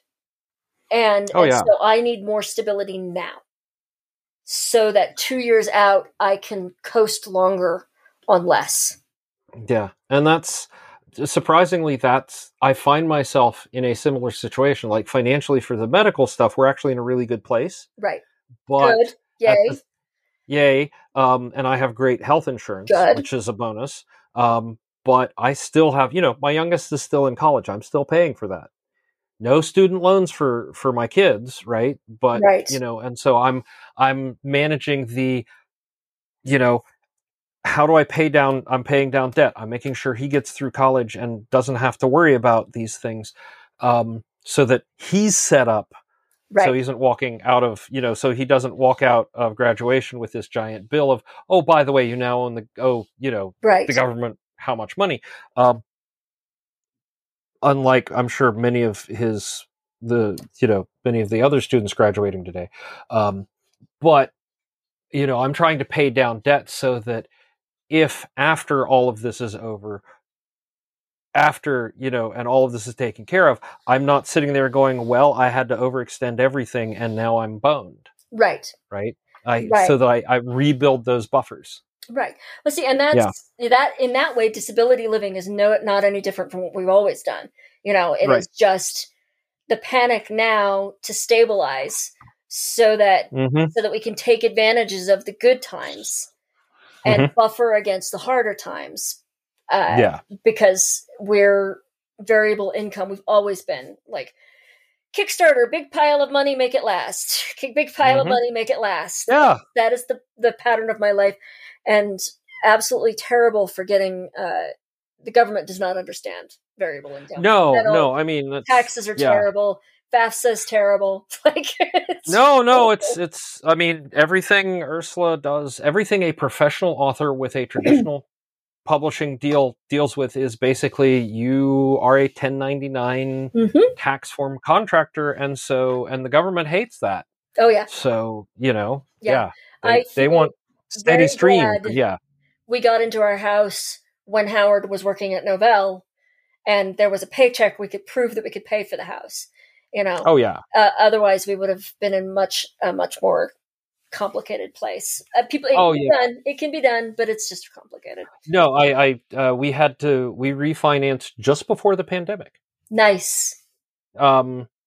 So, well, because I had the emergency divorce refinance, I had a variable rate mortgage, which was great for the decade prior, the decade I had it, because interest rates just kept going down. So my payment kept going down, but it was a 40-year and it was going to go back up, and we refinanced into a fixed, but we had to do the whole thing with, okay, here's how we prove she has income so that we can get approved for this loan, and it doesn't have to be just me. Yep. Which, and all of that stuff, it is a nightmare. Yeah, well, and I mean, the variable rate thing is biting us right now. So yeah. Yeah, I understand completely. The rates going up. That is also a source of panic. So no. Yeah. Yeah. So, wow, we have been all over the place with all of that. I don't know if we need to find out what a typical day looks like, because it's probably how strong is your routine, I think, is the question that comes up with that one.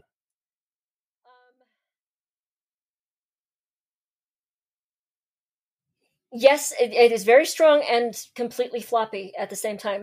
No, that's no. I get it. There are patterns and flow, especially in the weeks, but on an individual day, there was more pattern when I was working at the nonprofit. Yeah. But for the most part, it is Howard and I in the kitchen in the morning, saying, what's your list? What's my list? What do we need to switch lists? How can I help you? How can you help me? And so I guess the one kind of stable point is those kitchen meetings. There's usually one in the morning and there's one midday-ish. And then by evening, it's the postmortem on the day, Right. And a lot of that happens literally in front of the TV. We collapse and watch something for a couple hours, and have downtime, because watching something is the only way to make our brains shut up. Yeah. So there are patterns, but they are not at all strict. And it's more like weekly patterns than daily patterns, I think. Yeah. Well, I don't need to give you the recommendations for evening watches, because I gave them all to Howard. Excellent. And I think he wrote them down, or noted them down. So probably didn't. So you can go ahead and email them to me, because yeah. Here's the streaming service you need for this one. Here's the streaming service you need for that one. I did give him the technique that my cousin uses, which is subscribe to, say, Netflix for 3 months, watch all of the things that are Netflix exclusives, right? End that subscription, subscribe to Disney Plus for the next 3 months, watch everything that, and just rotate through the subscriptions to keep up to date. Yeah. We have some stables and we have some ones that we rotate through. So, a typical day doesn't have a typical in it. Best advice or feedback that there's been so much advice on what you would give. I have pages of it now. Yeah. I feel like that's been all I've been doing. So maybe we can just call that one. Well, no, the interesting thing is, here's all the stuff you've given. You have given so much, but what has been given to you? Oh. What has been one of the most valuable pieces of advice that's been given to you through all of this? It's not advice, it's a gift. Okay. And one of the concerns that I carried when I picked up the job at the nonprofit, and as I was looking at when we were still in the can Howard still do sketch editions, and can what even is possible. And I was looking at maybe I have to become the breadwinner. One of the questions was, how does this change our relationship dynamic? Right. When we've always had Howard as a primary breadwinner. And that falls into all of the socialized expectations of society, and we're not able to apply them. And so I kept waiting for him to resent or to be frustrated by like, I have meetings. Nope, I'm out of the house. I'm sorry, I'm unavailable for you, over and over and over again. And I kept waiting for him to be resentful, and he never was. Okay. Not once. And or if he was, he never told me, which is the same thing. Right. That means he's an adult who's handling his own emotions and not asking me to handle them for him. And because we all have untidy emotions, we all have petty, terrible things that happen in our heads, and if we don't make other people responsible for them, that is the way we be kind about them. Yeah. And so that gift, when you can partner with somebody and honestly and truly say, go be as big as you can be. That is the person you want to be for the person you have. I try so hard to be that person myself. So that's... But I mean, it's a two-way street, It is. I saw a clip from Brene Brown this last week. And she's always brilliant, always. But she was like, it's never 50-50 in a marriage. It is, I'll come home and say, okay, honey, I got 20%. And he's like, it's okay. I'll cover the 80. Or there's the day they come home and they both have 20%. And they're like, well, then let's scrape a bunch of stuff off so there's less. Yeah. But that recognition of we're not going to draw a line and say, this is your half and this is my half. It is, we are working together to cover what needs to be covered. And sometimes that means one person gives 5% and the other person does the 95. As long as, and when you talk about 5 and 95, you are also talking about capacity. Howard giving 90% of what he has right now looks very different than 90% of what he could give me 10 years ago. It is different. Oh, yeah. But I have to recognize that he gave me 90, even though the real world output is different than what it was. Yeah. And so I've ended up back in an advice place. I'm really no. It's fine because it all ties together, and that's fine. Yeah, that's fine. It's good. Yeah. We're gonna skip. I think we can skip the failure question because I think we've talked about overcoming adversity so much. Yeah. In this one that I think we know how you deal with it. Yeah. Because it's iterative. It's there's a lot of, all right, this didn't work next. Yep. There's the analysis. I think we already know the answer to that question. So we're just going straight. We're just going to skip it. We're going to go straight to the fun one, which is, do you celebrate your successes? And if so, how? Success is tricky because it's because it doesn't happen when you expect it.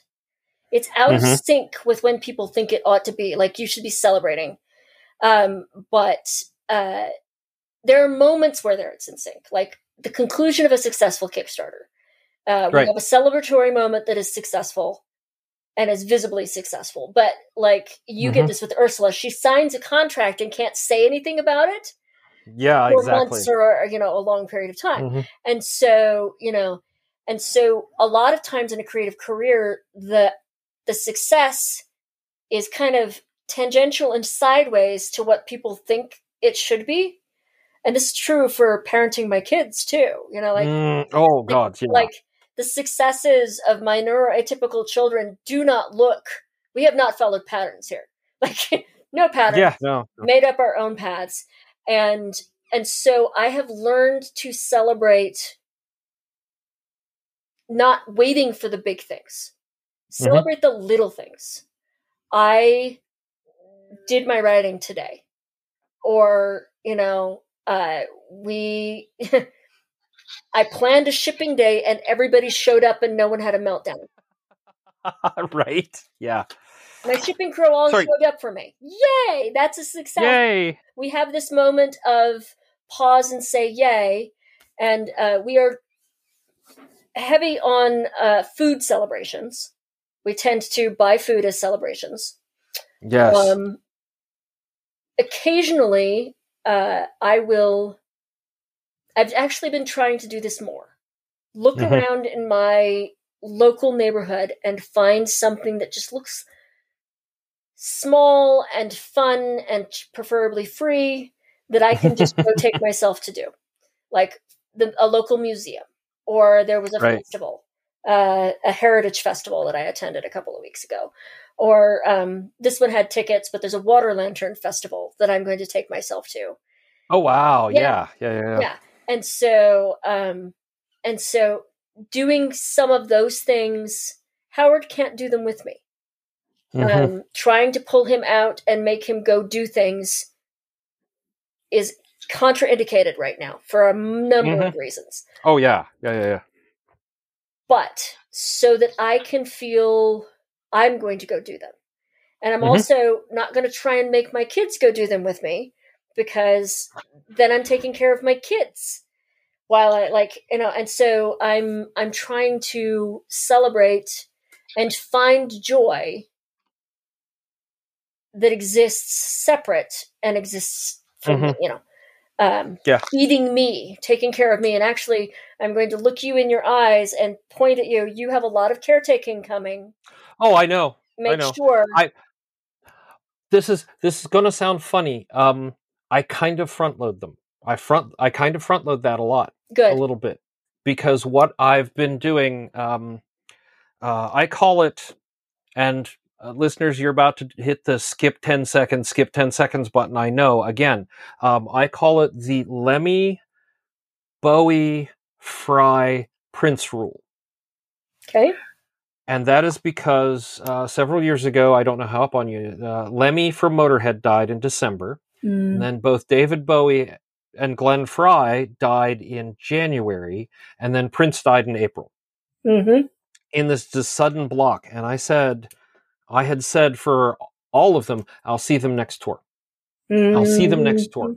I'll catch them next tour. I don't have time right now. I don't. And so I said, if I want to see these artists and I want to express how much I appreciate them to them, I am going to go see them. And when I can, I will get the meet and greet. Right. Because I'm in a position to do that now. And so, stacked in, and it follows my friend Taurus's philosophy of he doesn't collect things. I mean, I still collect things because I have, I have grabby little hands, and some things are just too good to pass up. But I've been collecting a lot of memories, and it's really nice to put on, the album for, I just saw Nita Strauss, who is one of her day jobs is Alice Cooper's guitarist, right? The other is apparently she's also Demi Lovato's guitarist, right? She has solo albums. I saw her live. I got to meet her in person and all that stuff, like a month ago. I can put on the album and go, yeah, I remember when she played that, and she was right there, and it was amazing. And, just being able to take that. And, the other thing is I have little moments of joy and frustration every day. He says, looking at Chicken Cam and one of the babies that is taking its own sweet time about not going into the coop tonight as it gets darker out there. Those are, that is all self-care. Those are all little celebrations. Believe me, I celebrate when I don't have to pick up a I don't have to chase a baby chick back in, or I don't Right. have to pick up a hen who's like, no, I am okay to sleep on top of the coop. No, you're not. The fox will come get you. Right. But those are the little, that's how I take care of myself. And if Well, see, I love that because what Yeah. you're doing is you're like, okay, I kind of got a dark forest ahead of me and I don't know what's in there, but I can throw some lights ahead into the path in the future. And, you may get to one of those and realize I really can't do that concert today. Sad. But you've given yourself the opportunity. You've given yourself the light to head towards. And one of the things that I realized last year when we went back to Gen Con after the 2 pandemic years. Oh, yeah. And we went back to Gen Con, I realized how critically important it was to have Gen Con as a thing to plan for and plan around. Have a future event that we are aiming our efforts towards gave organization to the entire year. And so having a joyful thing out there in your future that you've bought tickets for, or that is a way to pull yourself forward through the dark. Yeah, we had to take and I can't actually, I don't know if I'll be able to talk about it. I'm just going to say one of the appearances we were going to make, we had to postpone a year. Yep. One of our favorite events. And so it's like, okay, is this coming out? I think this is actually coming out the week of, so, or just after those announcements will be made. But that's just, that's a huge thing. Like, we can't do it this year, but we can next. Right. And we've had to do that with a couple things. Yes. Right. And we'll see if the others are able to do next year or how they want to handle it. Right. But, being able to say, here is a place we love to go, a place we love to visit. I'll tell you after we're done recording. Yeah, it's fine. It's, there now. Okay. We're just putting a pause on it and we'll do it. Right. Year. And that's a, there's a whole grief around having to say no, Yes. But there's also the very important light out there. You get to, you plan for it, you aim at it. And yes, life has left turns and maybe you don't get to, but it doesn't matter because the planning for it and the aiming for it is a benefit to your life, even if life goes left before you get there. A piece of wisdom that was given to me by, of all people, my cousin. Many years ago, I interviewed her for the show, and what she said was, I had to learn that saying no is giving someone else the opportunity to say yes. Yeah. That saying no is not just a gift to yourself, but it is a gift to someone else who may really want to do that thing. Yep. Yep. So... the little things we keep locked, we save up and for whatever. Yep. So we've talked a lot about that. There's only one thing left to talk about while the recording's running. People. And that is in 2021 at this point, we said we're in a great place financially. We still are. And so we think that our guests should recommend places for our listeners to send their money instead of to us, because there are people who need it so much more than we do. And, the number of times I've had to say, no, I do not wish to monetize my podcast to people. It's just, because other people need it. I don't. So where would you like our guests to send money this week? Teen Author Bootcamp. Ooh. Yes. TeenAuthorBootcamp.com. This is the nonprofit I worked for 9 months last year. They are fantastic people. I no longer work for them, so this doesn't benefit me in any way at this point. Right. But what they do is they run in-person conferences for teenage writers. They try and scholarship 20% of their attendees at every event, a minimum of 20%.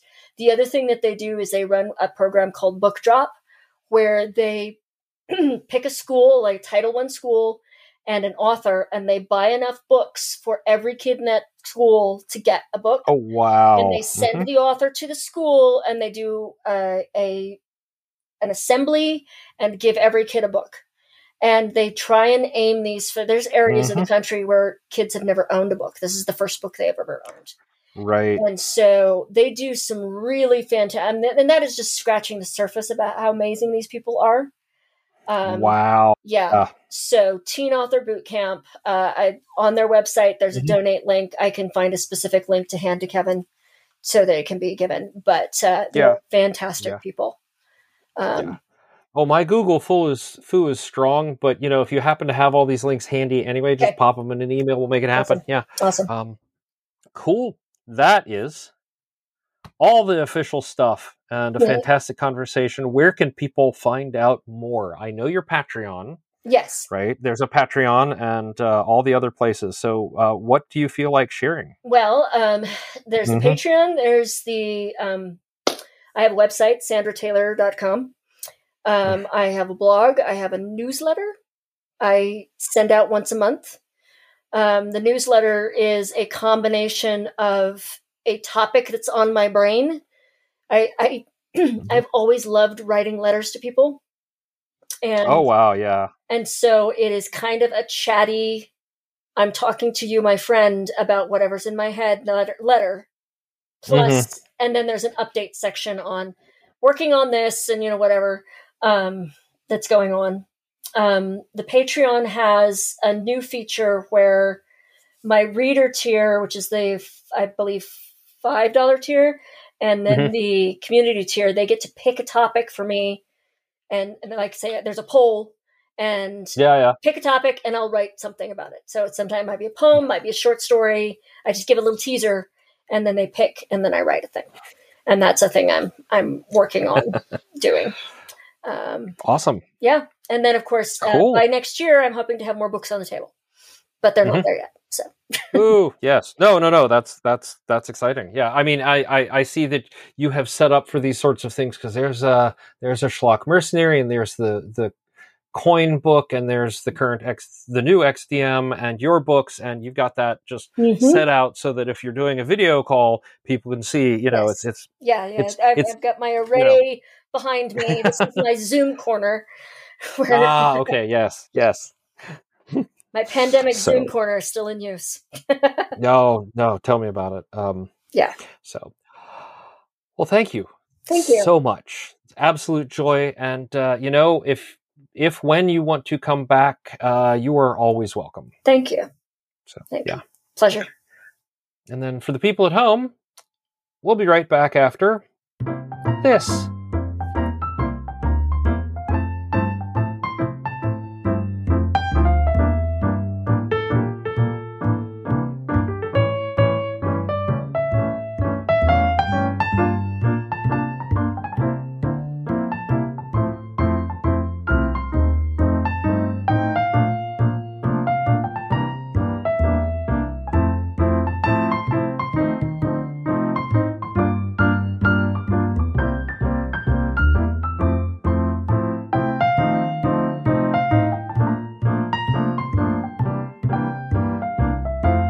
And we are back. Ursula has to go record a thing for, I don't know, I think it's in case she wins some award or another. That's just how these things work.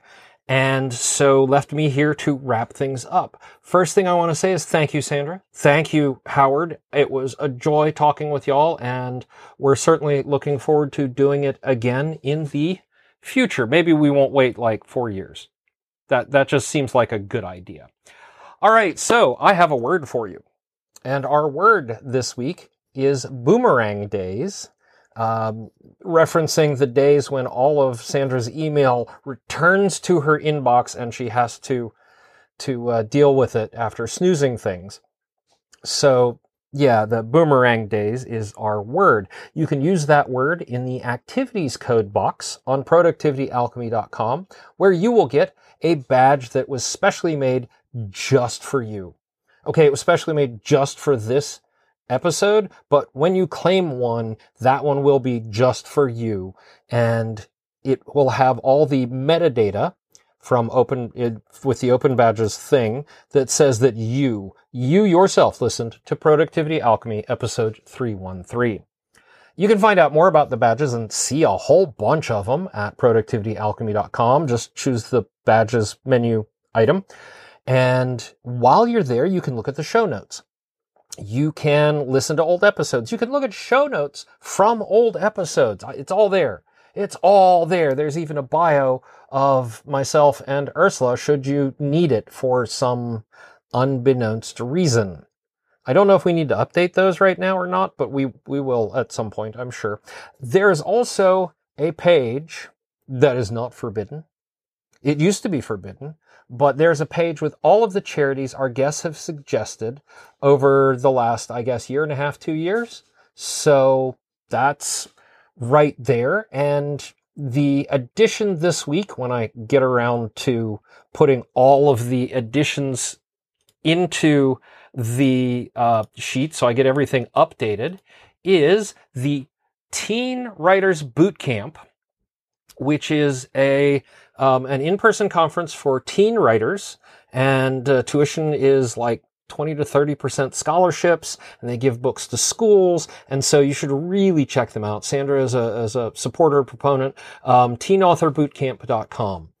And you know what? I love the idea of helping young creative people be even more creative. So there you go. And that is it for this week. We hope you all have a good week, and we hope that you all manage to stay productive, whatever that looks like. I mean, sometimes productive is just, running around as a little mini person in a garden and, taking out weevils and lawn fleas.